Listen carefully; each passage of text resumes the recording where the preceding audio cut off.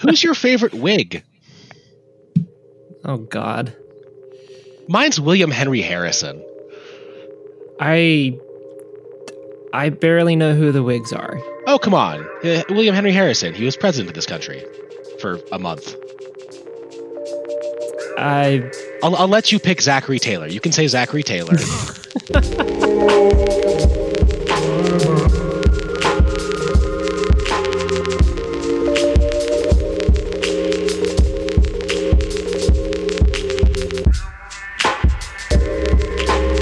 I do want to talk today about the Whig Party and kind of who they are, how they came into power, and kind of where electoral politics in this country started breaking into what I think it was Adams called factions, but what became political parties, and kind of the rise of political parties in the U.S. and how that really affected how we approach politics generally, and maybe some eerie similarities between kind of the rise of these political factions, how they developed, and how they mirror a lot of stuff that's happening currently. But beyond just the question of who your favorite Whig is, I do want to pose a serious question to you. Do you think Joe Biden's dead? I have no answer to that. I mean, are we certain we're not just seeing deep fake videos of him now? Because you'd think if we were, he'd be a little more articulate. I was always told that you couldn't prove a negative. So I am not certain that I'm not seeing deep fakes. Well, I think we're pretty certain that in all the videos he's showing of himself, he's in front of a green screen. It really looks like he's in front of a green screen. The background doesn't seem the right lighting or the right position or the right scale. It's just a little bit off. Couldn't that just be a rich man sitting in his house in Delaware? It could be. It does seem a little bit off to me. Yeah. No, it could just be sitting in his house in Delaware. I always figured that things in Delaware were a little off like that anyway, that the whole place is just a green screen. I mean, I've never been to Delaware, so I can't prove that that's not the case. Well, I've never been to Delaware either, and I choose to believe it is the case. All right. Well, speaking of Delaware, I do want to actually quickly run through some kind of like basics of American electoral, the party system in America. And this is going to be pretty dry, so I'll rush through it pretty quickly. Because I feel like this is something that a lot of people, myself included, who may have been, C students throughout the majority of history classes they took, and especially American history classes they took, might not have the firmest grasp of where political parties have come from in our current, political system. I tell you, I got an A in that class, and I don't know. So, yeah, doesn't matter so much. Okay, so there was this group called the Federalists, and they're mostly made up of a lot of the same folks who actually were like the kind of the founders of the nation.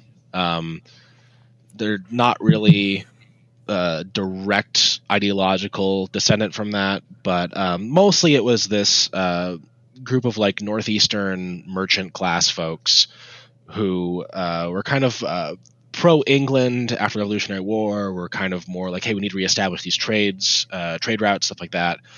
And they started seeing this opposition from a group that was called it was the Democratic Republican Party, which became the Democratic Party, and that's still very different than any of the modern sense of what we think of as Democratic Party. Right. And that was actually more of a like pro-revolutionary party. They were much more like, yeah, we want to actually, be they're supportive of like the French, basically up until the point of Napoleon. And this is like the folks, this is like Adams, Madison, Monroe, like kind of like the classic, like early presidents in this country. And it still wasn't like a real political party at that point. It was just kind of like it's a group of people with kind of these similar ideas, and they'd get together and say we're all going to try and push these ideas forward. And so that kind of led this like split then to what was then the Democratic Party, and something that for a little while was called the National Republican Party. And the National Republican Party was sort of a like they weren't really pro-abolition. They were more. They didn't like the idea of spreading slavery. They didn't really care if folks in the South had slaves. It was a lot more of this kind of Northeast folks being like, yeah, we don't really care if folks in the South have slaves. We don't want to have slaves here because it's not a good Christian thing to do. It doesn't mean they're like a good party or anything. They were actually extremely anti-immigrant. There was some extreme racism still going on there, and they would happily, return slaves to the South that had been, fleeing from the South. They didn't have any qualms against that. They just didn't want to have slavery in the North because it's an ugly practice. Indeed. And and so out of the Democratic Party came.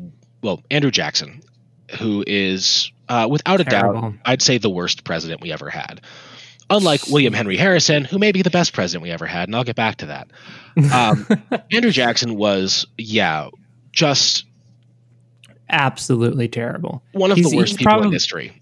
One of the worst people in history, like, post-arrival of Europeans to the American continents, he was probably the biggest advocate for... just straight up genocide. We call it removal in the law, but it was genocide, Trail of Tears, moving.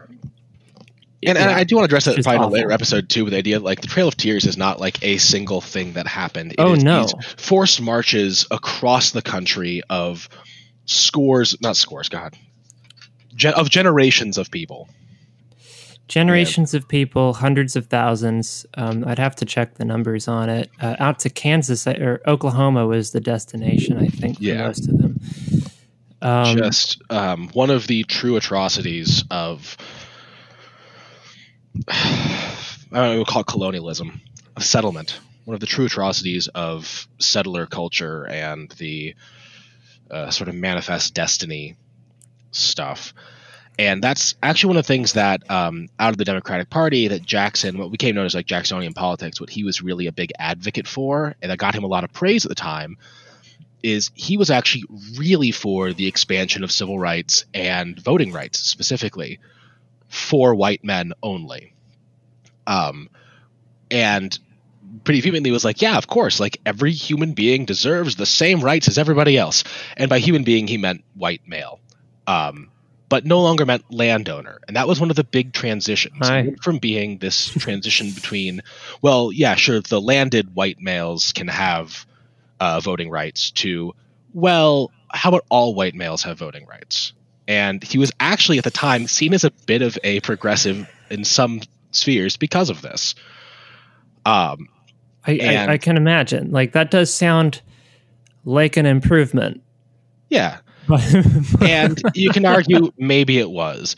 And at the time, the National Republican Party was actually more against that because they had some views about these immigrants coming over from, Germany and Ireland that were not really white people. And so maybe they didn't really need to have the same rights as everybody else. Yeah.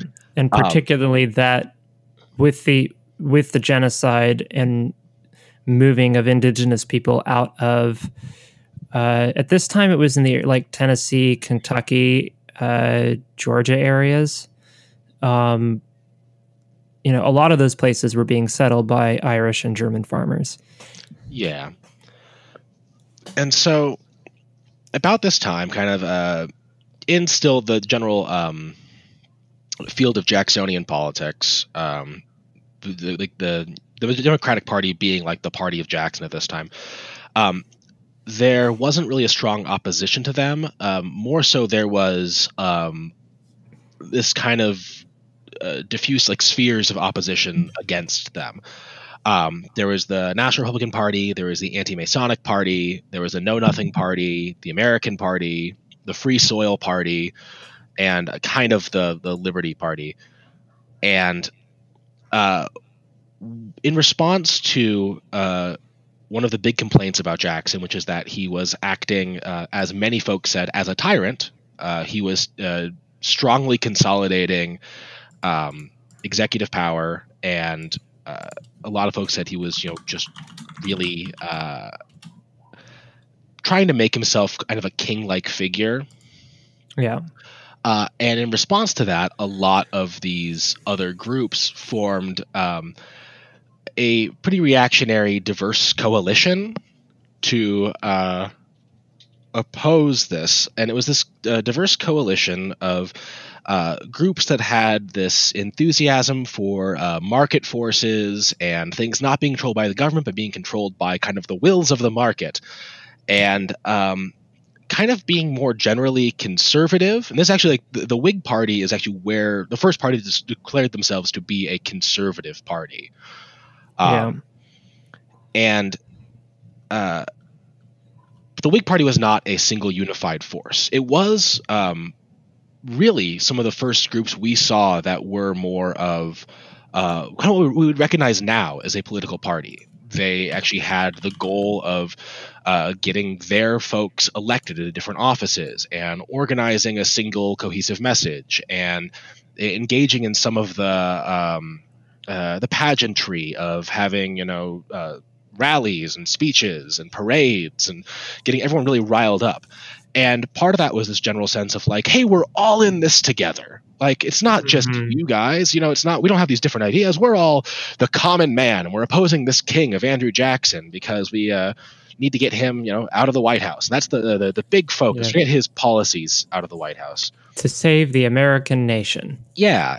And so they didn't ever really coalesce around a singular candidate at first. They had a bunch of random candidates they brought out. A wider spread of political candidates than they'd seen at the time. And people from all these different kind of views who kind of all tried to fit inside this Whig message of, we're here for the common man, and we want to let the markets decide how to run things, not this, crazy tyrannical executive. And that actually led to the election from the Democratic Party of Martin Van Buren, who was significantly better than Andrew Jackson, although still American president, pretty evil. Who saw a massive... the only American president whose first language was Dutch. Really? Yes. Huh. I did. What not a fun know fact. that. It's kind of in his name too. Van Buren. Van Buren. It literally means from the neighbors. Huh.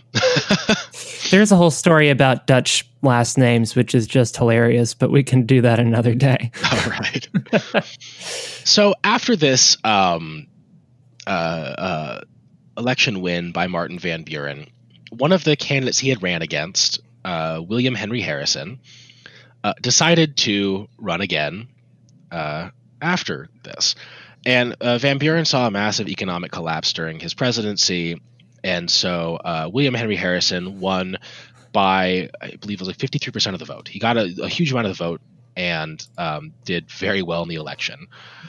Mm-hmm. And the thing that makes William Henry Harrison, I think, one of the best presidents of U.S. history is that a month into his presidency, he died. And therefore did not have any time to really do anything super evil. Like, he just didn't. He's one of the only presidents who never did anything really bad in any way because he didn't do anything. Wow. All right. Yeah. He's not the worst. Yeah. But I believe that the way he was elected shows this similar paradigm to what we're seeing currently, where there is this tyrant in the White House using a unprecedented amount of executive power to push through what a lot of folks are considering pretty extreme measures that are hurting the country as a whole. And as such, there is this push amongst the opposition to gather a diverse collective of similarly leaning, political viewed folks and kind of trying to reach out to more quote unquote fringe groups to bring everyone under this one banner so that they can kind of pool their resources and try and get someone in to just get these horrible, Democrats out of power, or in the current state, just to get Trump out of the White House. Right.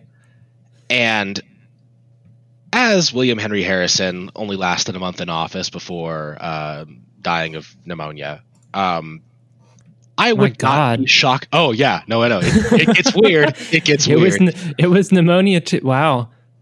Yeah. Okay. I kind of see where this can go now. Yeah. Well, he died of typhoid, pneumonia from typhoid. And at that point, yeah, and John Tyler succeeded him into the office. Tyler is a not the most evil president, but he's still a president and still pretty evil. Well, it comes with the office. Yeah, and so now that brings us kind of more toward. So that's the general view of how the Whigs came into power. Actually, I do want to point out that the Know Nothing Party is hilarious. They Does are it know nothing. That's fairly close. They were an extreme anti-Catholic party that was kind of operated in secret. They weren't like an actual political party. They kind of were this network of conspiracy-minded folks who are all like, we're going to get rid of these Catholics in our country. Mm-hmm. And if any time they were questioned about the existence of the party, the response was, "I know nothing." So you're not far from it. I mean, I'm looking at sort of a basic rundown now, and it sounds like there was probably some overlap with the KKK of the time. Yes.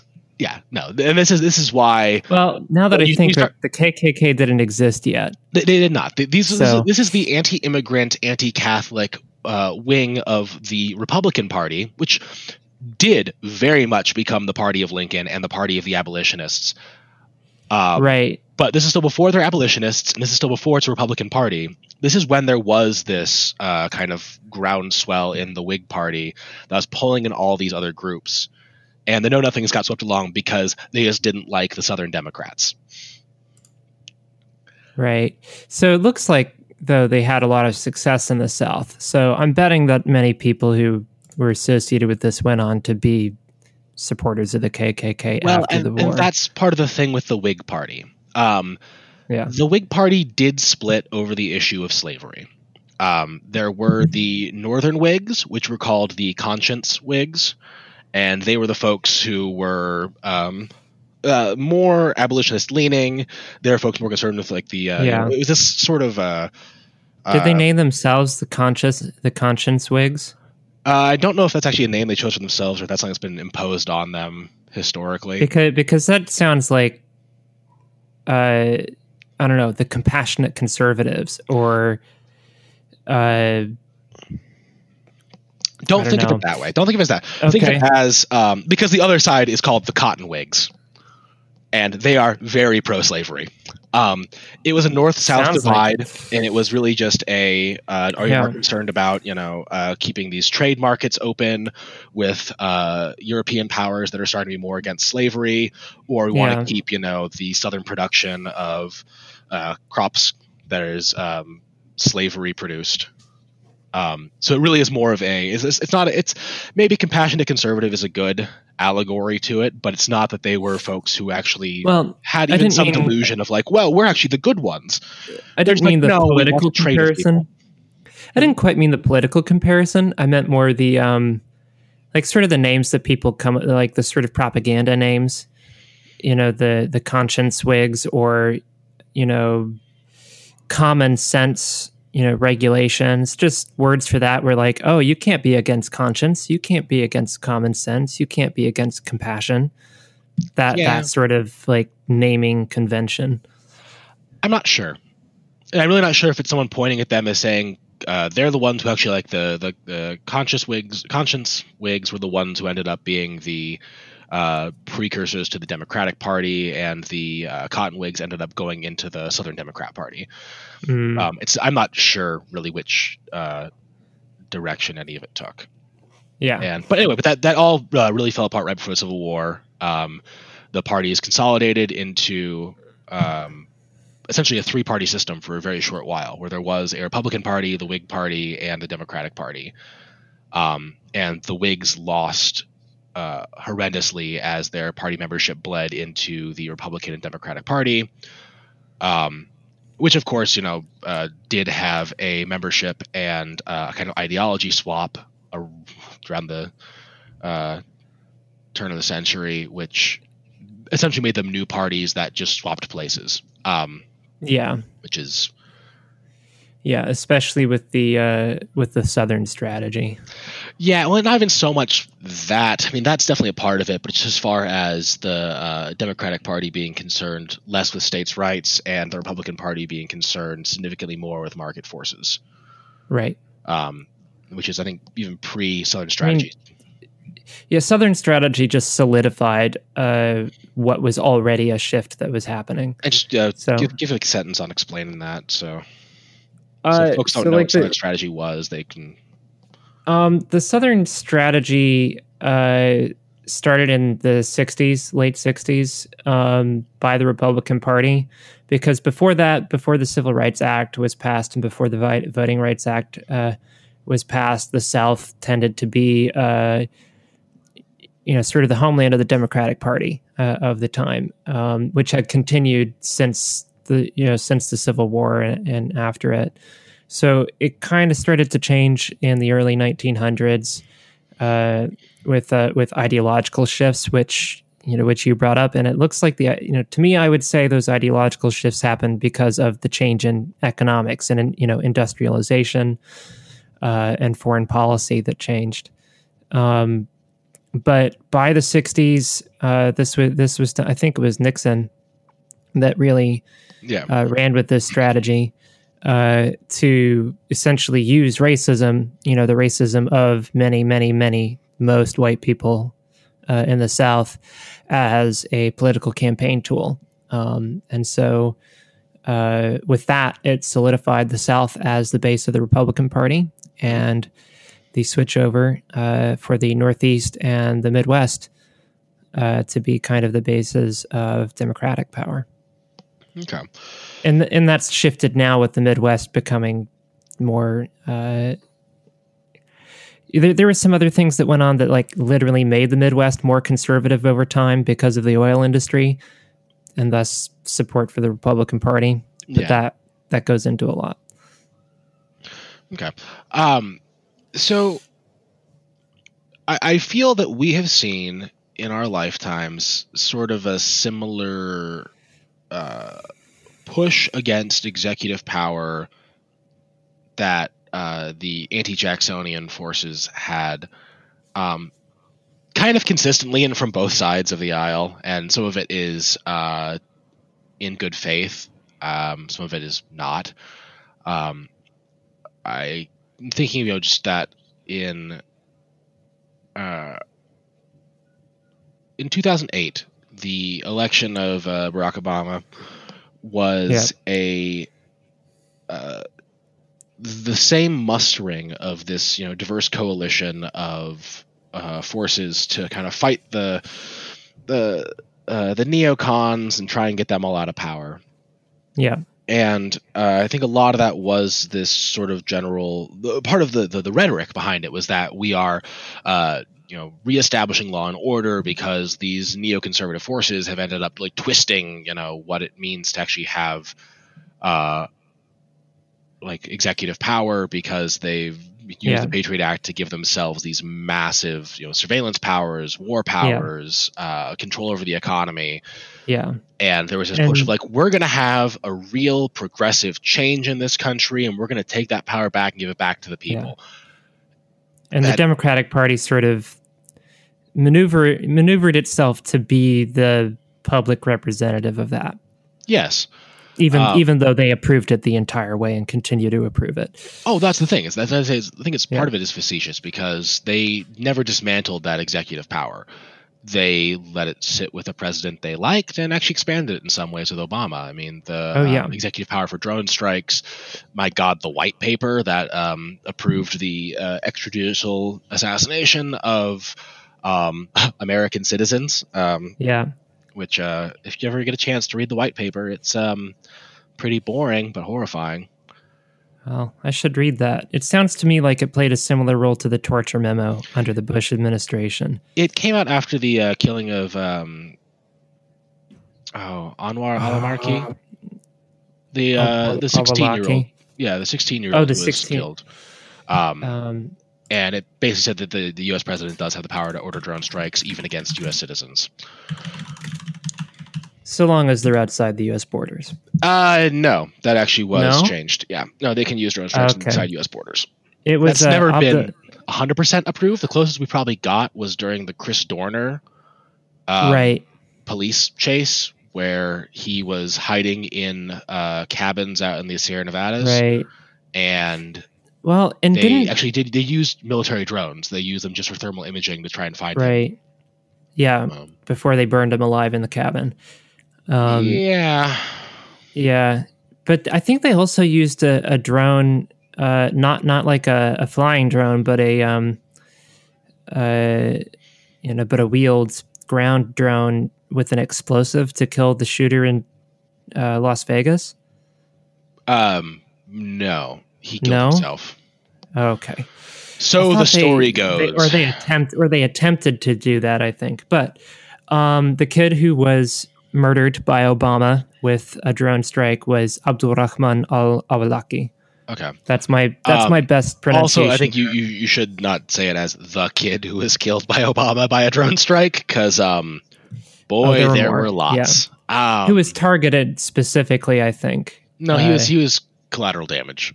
His father was targeted for anti-American speech.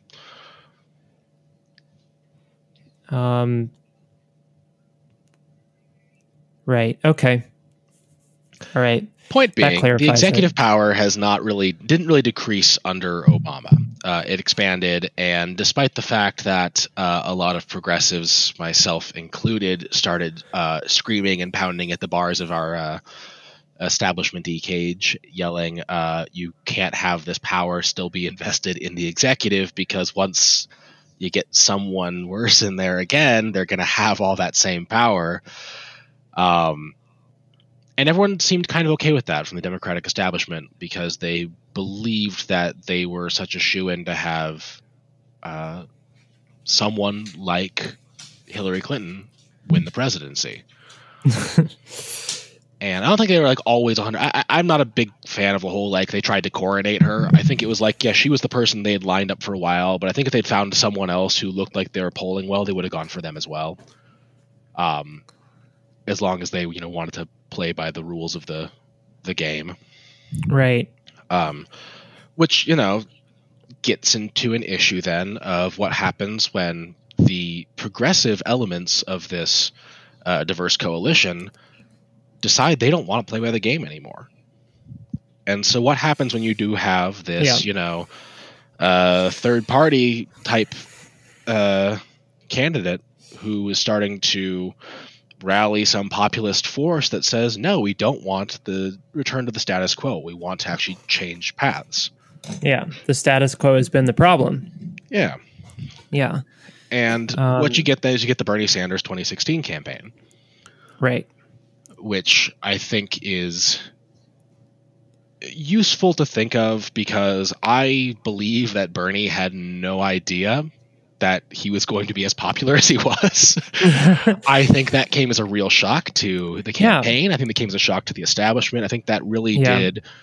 I think it was probably less shocking to him than it was to the establishment. I think the establishment don't get it. They don't understand his appeal,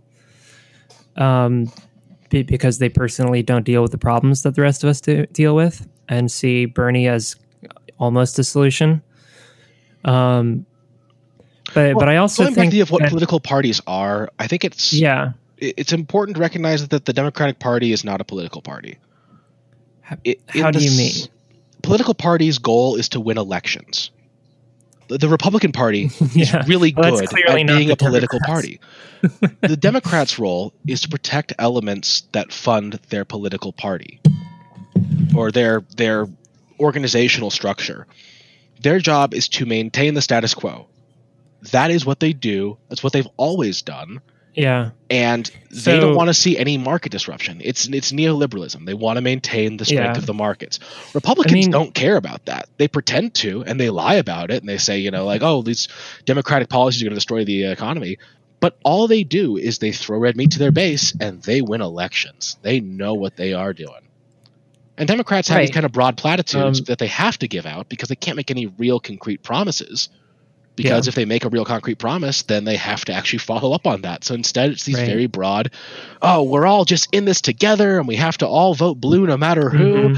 And we need unity in this country. Yeah. And that's why we're seeing them push Joe Biden now, because Joe Biden has on record told millennials to just suck it up and has told bankers that nothing will fundamentally change. Yeah. He's told folks and that he would be willing to have a Republican as a vice president. Yeah. Which just goes to show, like, and this is like very consistent with the Democrats constantly giving in to Republican demands. This has been like for 20 years and more. They've just constantly given in. They've never really won a fight the way Republicans win fights. Yeah. We can see it now. We see like Republicans, opposing these pretty moderate ideas for policy changes or financial changes by just actually taking the board and going home by saying, okay, we're going to lose this election. Okay, we're going to remove the powers of the governor. Yeah, we're going to lose this election. We're going to actually just not vote on it. Which is, I think, a lot of people, especially liberals, that infuriates them. Kind of the same way that, like, you're playing that game and then they flip the table and walk away. Yeah. And how that like infuriates everybody else who's playing. But in a broader context, I think people have to understand that this is a legitimate political strategy. It is. And when I say legitimate, I mean politics is not just inside the confines of constitutional governmental disputes. Politics is much, much broader than that, and it affects everything in our lives. And so when you see it that way and you see what their strategy is to win, it's extremely effective because there's that quote of you can play chess against a pigeon all you want, but the pigeon's just going to knock over the pieces and shit on the board and walk around strutting like it's won. Yeah. And if you're getting angry at the pigeon for doing that, you're misunderstanding the game. The game is not to actually make the best moves and actually have the best, strategy and actually be able to get the right decisions made. And then have the Supreme Court be your referee to make sure that it's all fair. Yeah. That's not how it works. No, the game is to get popular support so you can actually just ram shit through, and then eventually you have the entire federal judiciary on your side. And then, and you do that, but you make it so that you don't need popular support, which is what the Republican Party has done so far. And I think especially liberals don't understand the dire situation that we're in, where the Republican Party is close to reaching the point where it can establish essentially a one-party state through its elections meddling and through the Electoral College, because the new census is someday going to happen this year. And the Republicans control almost all the state houses. They control most of the state houses. And they're going to control the redistricting, which is going to allow them to control national politics for, in many ways, an indefinite future. I'm channeling my inner liberal right now. But isn't that not fair? Yeah, no, it's not fair. But wait, are you telling me politics isn't fair? I've been told by many people in my life defending unfair things that life isn't fair. But at least politics should be fair, right? Yeah, I can't deal with this right now.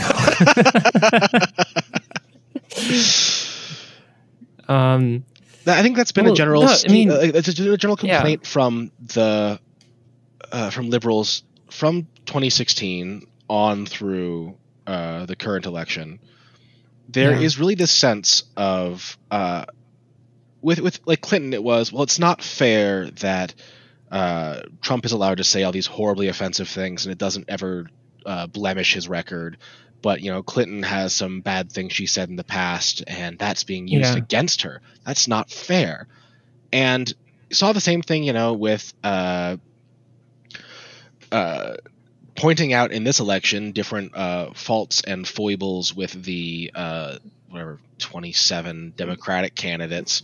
Yeah. And people saying, well, you can't point out that. They said that thing 5 years ago. That's not fair to bring that up. Joe Biden voted this way 5 years ago. That's like, why would you bring something from 5 years ago? It doesn't really matter right now in the current context of voting. Well, I guess Joe Biden was just a proponent of stuff. But he wasn't, when you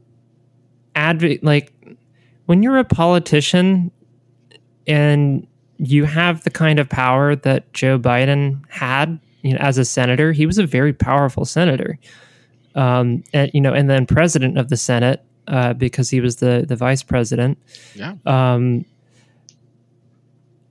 Here's a man who voted for the Iraq War, but honestly, it's not the voting for the Iraq War that is so offensive as he voted for it, continued to advocate for it, and still has not apologized. Still has not said, I was wrong to do that. Well, I think it'd be very easy to say, I think a lot of folks who voted for the Iraq War can say, hey, listen, listen here, Mac, I was lied to. I didn't know what I was going into. I just voted for it. But he doesn't have that ability because he was actually on the intelligence panel and actually was able to see what was going into the Iraq War. Right. And to some degree, there's no way that anybody in Congress can really be blameless. So even though I'm saying it would be better if he apologized and recognized that what he had done was wrong, I still don't think that would make him an acceptable leader. Not that there are any acceptable leaders in any of the political parties, but yeah. By the way, actually, I did have that wrong. It was Senate Foreign Relations Committee, not Intelligence. Right. But you still get some confidential information by doing that. So I think we're kind of at the modern political context parties. Yeah. And yeah. Well, I think that what the current state of the Democratic Party is that Joe Biden is absent during a crisis. He's the front runner. He is the one everyone has thrown their support, their funding, everything behind. He has disappeared either into some cryogenic frozen chamber. They thaw him out once a week so he can give us little rambling, mumbling speech to CNN, where he forgets his lines and loses his teleprompter and wanders off stage. And literally says that I should probably stop talking right now. Yeah. Which, to some degree, I respect that there are presidential candidates who recognize that sometimes. Yeah. But if you have to say that out loud, man, you need to not be doing this. But I'm convinced that he is going to be the Democratic Party's William Henry Harrison. I think that they are going to have him, hopefully, they're going to try and push him through, at least to the convention. And then either at the convention, post the convention, or sometime before the actual race starts, they're going to try and do the Indiana Jones, bag of sand versus gold idol swap and just kind of slide Andrew Cuomo in there. And that's the theory then? That's my theory. I think that they're going to push Cuomo like crazy right now because he is being hailed for his coronavirus response across New York right now. He's popping up in almost every kind of mainstream media news magazine and the website saying like, "Hey, look how presidential he is. He's acting so presidential. He just, I know he want a strong leader like Cuomo." No, which I mean, hey, he did like legitimately use slave labor this last year in response to the coronavirus crisis. He used prisoner labor to make hand sanitizer, which I mean, yeah, it's a good move. It probably saved lives. At the same time, it's using fucking slave labor. Yeah. The New York carceral state is large. Although it doesn't the idea of like, doesn't he have like Harvey Weinstein being forced to like make hand sanitizer for people before he gets coronavirus and dies in Rikers? Kind of an amusing thought. I don't know. I know the cognitive dissonance is hard, isn't it? It's hard for me to feel amused by many things now. But it's also, it just belies everything about how the elites in this country see us, and also in many ways their geographical world. I've been talking to other people about this, but and it should be clear to our listeners by now that that Trevor and I live in the western part of the country. Oh, that we do. That we certainly do. You can tell because I say Nevada and not Nevada. Yeah. And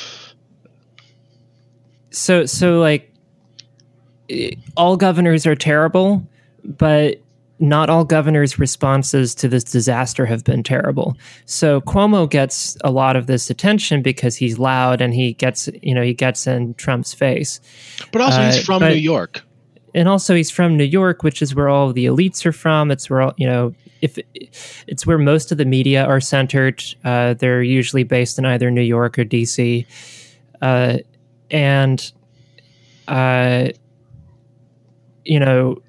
the West Coast, the governors there were far more proactive, far sooner than Cuomo was. Particularly in Washington, that's the case. And I have no love for Jay Inslee, but I will say this is like he took a very serious response a lot faster than any other governor has.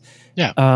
And so at this point, and there's no reason to believe that New York didn't get infected people around the same time that Seattle did, or San Francisco, or LA. I mean, all these major hub cities likely had infection spreading for a while before. Really, and probably around the same time. But it's in New York that the hospitals are completely overwhelmed right now, or starting to be completely overwhelmed. It's going to get worse, and that's not really going on in Seattle. Or LA or the Bay Area that I can tell of, and so Cuomo is being praised and pushed, promoted as a leader and being presidential, in many ways because he's having to do a panicked response because he didn't do stuff soon enough.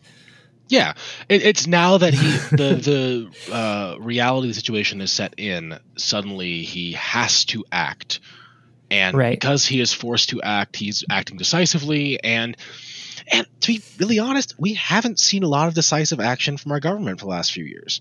We've seen a lot of,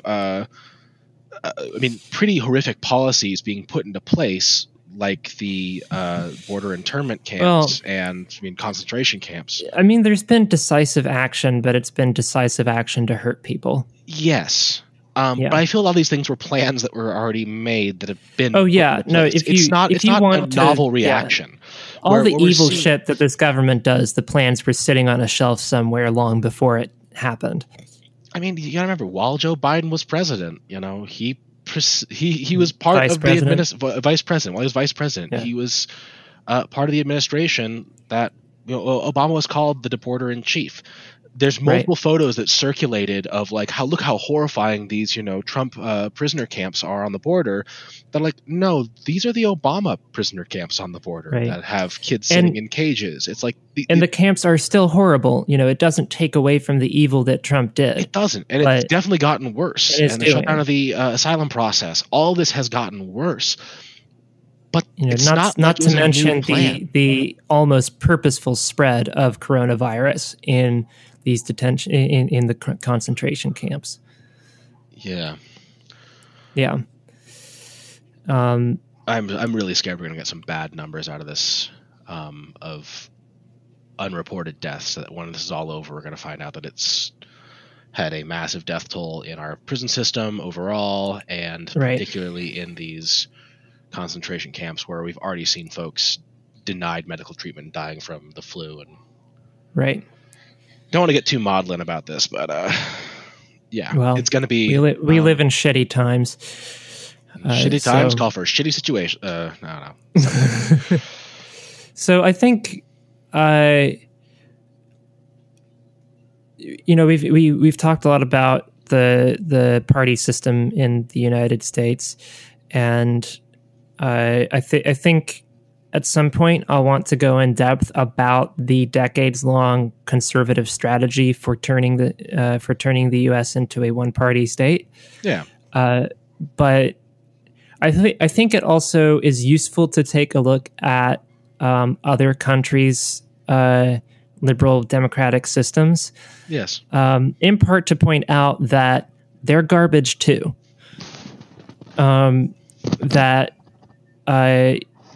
Yes, parliamentary systems with multiple parties do sometimes actually offer more and better choices to an electorate, but that doesn't mean that you're actually getting fantastic policy out of them. It doesn't actually mean that those governments are taking care of everyone who needs to be taken care of, and it doesn't attack one of the fundamental premises of liberal democracy that I think is a huge problem. So that fundamental premise of democracy, and you can hear this propagandized by many people, particularly liberals, which is that the extent of our political participation in liberal democracies is to vote in elections. That's all we're expected to do. That seems to be the end point. It's usually considered to be the bare minimum of its, hey, you don't like it, get out and vote. Right. And it's expressed with Democrats in particular and liberals, exasperation, frustration, and fury at people who don't vote. And they don't really seem to understand why people don't vote. And there are many reasons that people don't vote, but I would say probably the number one reason is because people think it doesn't matter. And even though I do vote, I also agree with those people. It really doesn't matter much. But that seems to be the premise of every liberal democracy, that political participation is basically limited to voting. So that means that your political participation, unless you're about to put in a lot more effort into the system, like showing up to city council meetings and campaigning for candidates and doing all these other things that don't necessarily have direct power in the political system, like a vote does, or at least conceptually has. So what it means is that when you live in a liberal democracy, your ability to express power is limited to one day every 2 years, maybe. Yes. And it's my belief that if you're going to live in a democracy where, from the Greek meaning, it's the government by the people, right? When you only express your political will once every 2 years, you are not in charge. Yeah. The people are not in charge. The idea that you can call that democracy is just fucking ridiculous. So that is the structural problem with all liberal democracies, is that it's the equating voting with the same as having power over government. Well, and I think that is kind of one of the big myths that we've had throughout the last century, is that yes, we all have the right to vote now. Generally speaking, still there is disenfranchisement of felons in a lot of areas. Yes. But the idea that, like, yes, we can all vote, therefore we all have the same voice, therefore we can all participate in the system, therefore it's fair for everyone. And hey, if you really don't like it, you can go protest. You have the right to free speech. Right. It's important. You can get out on the streets. And Well, I mean, as Jarvis Cocker said, it doesn't matter if cunts are still running the world. I mean, it's if the people who are in charge of this country are still, if they don't care, it doesn't matter how fake progressive they are. We saw that with Occupy, one of the largest populist-driven protests about the rampant inequality in both representation and in wealth, access to medicine, everything. And the response from the sort of styled progressive president at the time was silence. Pretty much. And it wasn't disapproving. It wasn't saying, you can't protest, because that would, of course, have some really big First Amendment concerns. Right. But it was just kind of ignored while we had folks, driving military vehicles into crowded camps and firing tear gas at peaceful protesters. Yeah. And then he did nothing to condemn that. And that continued on, so 2011, that was in his first term when Occupy happened. And it should be, people should take note that Occupy, one of the biggest, basically anti-capitalist protest movements to happen in the modern U.S., happened while Obama was president. Oh, yes. Not while a Republican was president.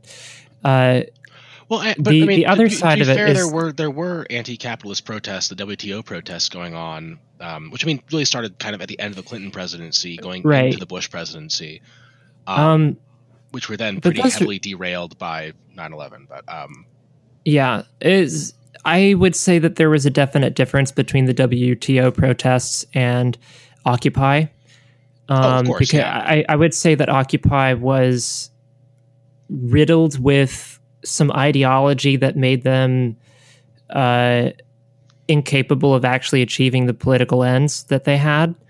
Whereas the protests in Seattle again in 1999 against the WTO basically put an end, over the course of the next couple of years it basically put an end to the WTO as a major player in deciding trade policy. That's true. And to make it very clear to people, the difference was that whereas Occupy occupied a space and really didn't get in the way of a lot of things, they the sat protesters across the street and played drums from banks and waved their fingers. Which fingers? And I don't want it to sound like I think Occupy was bad. I think that some of the most devoted, intelligent, best activists I've ever met, they got their start in Occupy. I think it was an awakening for a lot of people, and for many of those people, they became disillusioned after Occupy was suppressed by various governments. So we're going to talk about that later on as well, because boy, I have some thoughts and some opinions and some feelings about Occupy. But the protests in Seattle are notable because people broke shit. Oh yeah, Battle for Seattle was a real thing. I mean, right? It was called a riot, though a riot is a very it's a very relative term depending on who the government wants to label as, as a problem, because it should be clear to people that breaking windows is not the same as beating people. That breaking things is not the same as violence against humans, and equating the two is I don't understand. Well, I don't you get do it. have like So- it was Proud Boys. Yeah, it was Patriot Prayer, like Proud Yeah. Boy associate folks who, Right. in front of Cider Riot up in Portland, which is just funny because of the name. Yeah. Just going there just after, I think it was after some protests, and just seeing a bunch of people in black who they assume were all Yeah. black blocked Antifa folks, and engaging in physical violence, by which I mean running up and sucker punch people in the back of the head and hitting them with metal bars and shit like that. Yeah. And it took a while for that to be treated as a riot, where I think a lot of Yeah. the actual like black bloc folks who were in the Battle of Seattle smashing Starbucks windows, that was treated as a riot pretty quickly. Yeah, that was treated as a riot pretty quickly, but it was also extremely effective at achieving its goals. They disrupted the WTO meetings, and it affected WTO policy in the years to come. I don't think it achieved the ends that the protesters necessarily had in mind, but I don't think it can be disputed that they did have a very significant effect on it, which just goes to show that when it comes to protests, the ones that are most effective are the ones that disrupt. Yeah. Because if normalcy is maintained, then the state has no reason to respond to you. And that's It's when one thing I it's- saw a lot of during Occupy, was there were a lot of places where, after seeing police brutality, people actually did petition the cities to say, well, where can we hold our protest? Where can we go to actually have our sit-in, and where can we occupy? And they asked cities for permission of where they could occupy. And the city would say, okay, this park, and they'd give them a location and say, we're going to give you a permit to do a protest here for 8 days. And they'd send folks out from the financial districts of cities into it's a more kind of less populous urban area, and you can go sit there and have a little tent city for a few days, and eventually you'll get tired and go home because you're not actually doing anything. It didn't disrupt stuff. No, it got attention, but that was kind of the limit of it. At least when it came to affecting political change. But you think about then, so going back to the idea that just voting for the more, in theory, progressive party won't save you if neither party is representing an actual change. Right.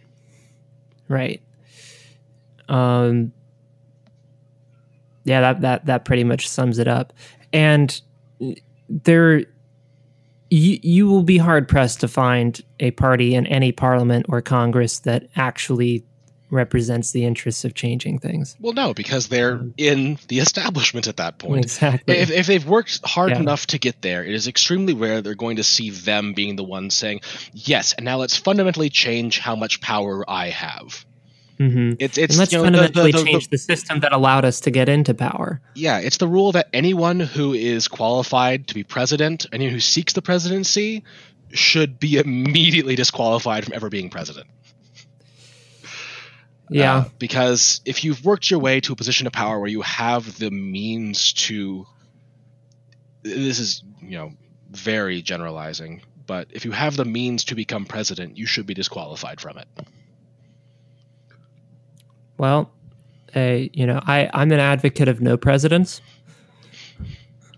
So I think I can get behind that. Yeah.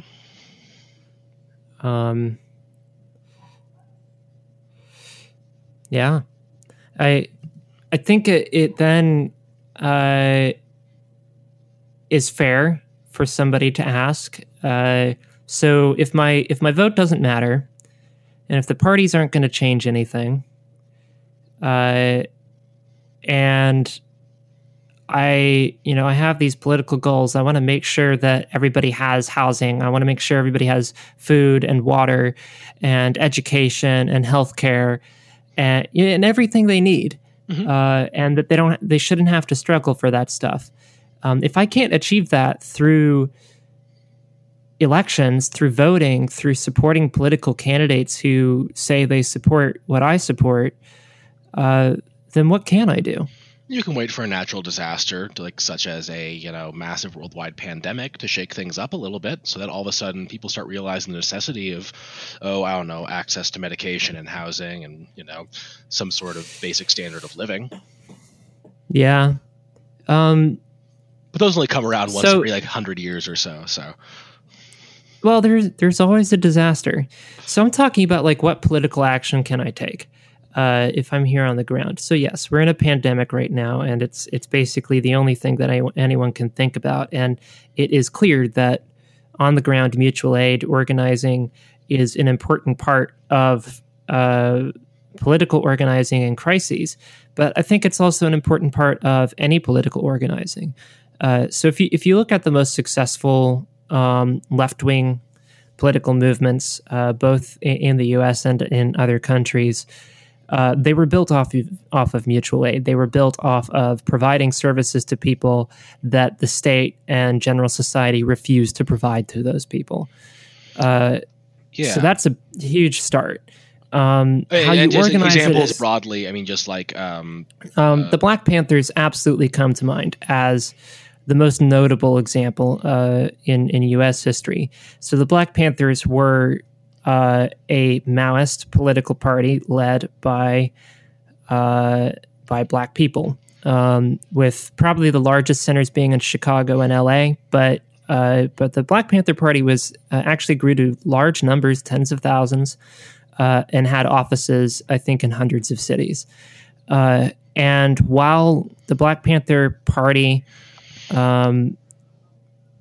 was best known for its community self-defense, with firearms in particular. The classic pictures of guys standing there in black leather coats carrying shotguns. Right. Which they specifically did that for the propaganda reasons, because in the 60s and 70s, you had a lot of college students and comfortable middle-class liberals who thought that was really cool and were willing to donate to the Black Panthers because that aesthetic was attractive to them, even if they weren't actually going to be involved on the ground.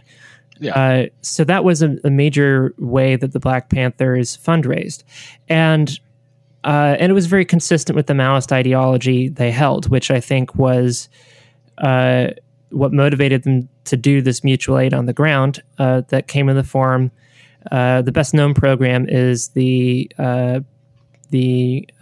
Breakfast for Children program that the Black Panthers instituted. Yes. They saw that kids in their communities were not being fed enough, and so they decided to set up kind of a cafeteria style breakfast program that allowed them to feed the kids in their community before they went to school each day.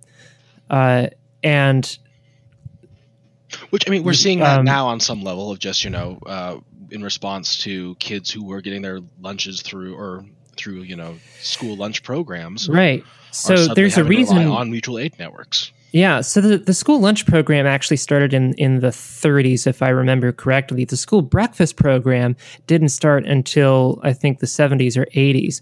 And it was actually started in response to the Black Panthers because the federal government rightly understood that that was the base of the Panthers' power, their ability to provide this mutual aid that the state was unwilling to give.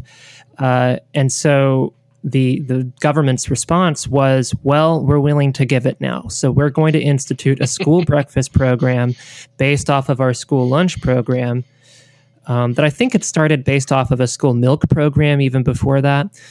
It's been a long time since I've read up on that stuff. And I think that shows in a way that it's not only just, well, the government's not providing this people, therefore we're going to have mutual aid programs and that will provide for people. It's not just a Band-Aid.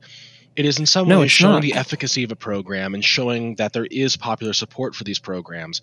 That, I mean, local clinics would be phenomenally useful right now. Which is exactly the other, that was the other bit of mutual aid that the Black Panthers did, were local medical clinics. That was a huge part of their on-the-ground activity.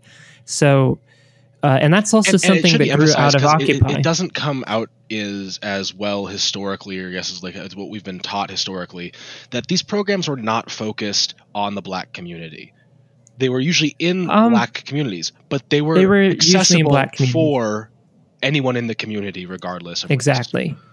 Yeah, and I think it's really important to note that even though the Black Panther Party was centered on Black people and their liberation, the leaders of the Black Panther Party, and I think it was Fred Hampton in particular, though I could be confusing it, who specifically sought out alliances with gangs, including white gangs. Yep, no, they sought alliances with white supremacist gangs and got them involved in helping out with the same mutual aid programs. I can't remember the gang now, but there was a gang that actually did fly the Southern battle flag as its colors. I think they were a motorcycle gang. They were, yeah, but after some work with the Black Panthers, the gang stopped wearing those colors. And it's like, basically through showing like, hey, we're all in this together, we can work together on this shit, they actually got a white supremacist gang to stop being white supremacists. Which was a huge part of the Black Panthers' message, actually, is that even though it was led by Black people, it was still a party for class liberation. And when Fred Hampton went and talked to gang leaders and just talked to regular people who weren't members of any of these organizations, that was always his message, was that, that race is used to divide us, that the elites, that the capitalist class are screwing you over too. So we have to join together because that is their greatest fear, and and that's still true. I think one of the greatest weaknesses, though, and this is also consistent with their Maoist ideology, is that they had a centralized party structure, which made it in many ways easier for the federal government to target and murder their leaders. Yes, which is something we saw, in both Occupy. And in some ways, the Black Lives Matter movement, a lot of the folks there was a very decentralized organizational structure, which made it hard for the movement to be stopped with arrest or, I mean, Occupy. There were no murders associated with it. That's the thing. That's why I'm trying to hedge my conversation. Well, on that. there are some suspicious deaths of Black Lives Matter. Yeah, that's why I said Occupy, because Black Lives Matter protesters have been found suspiciously in trunks of cars that have been lit on fire with bullet holes in their heads. I mean, just stuff like that's a little bit, suspicious. And like a slew of organizers from the Ferguson Black Lives Matter movement. So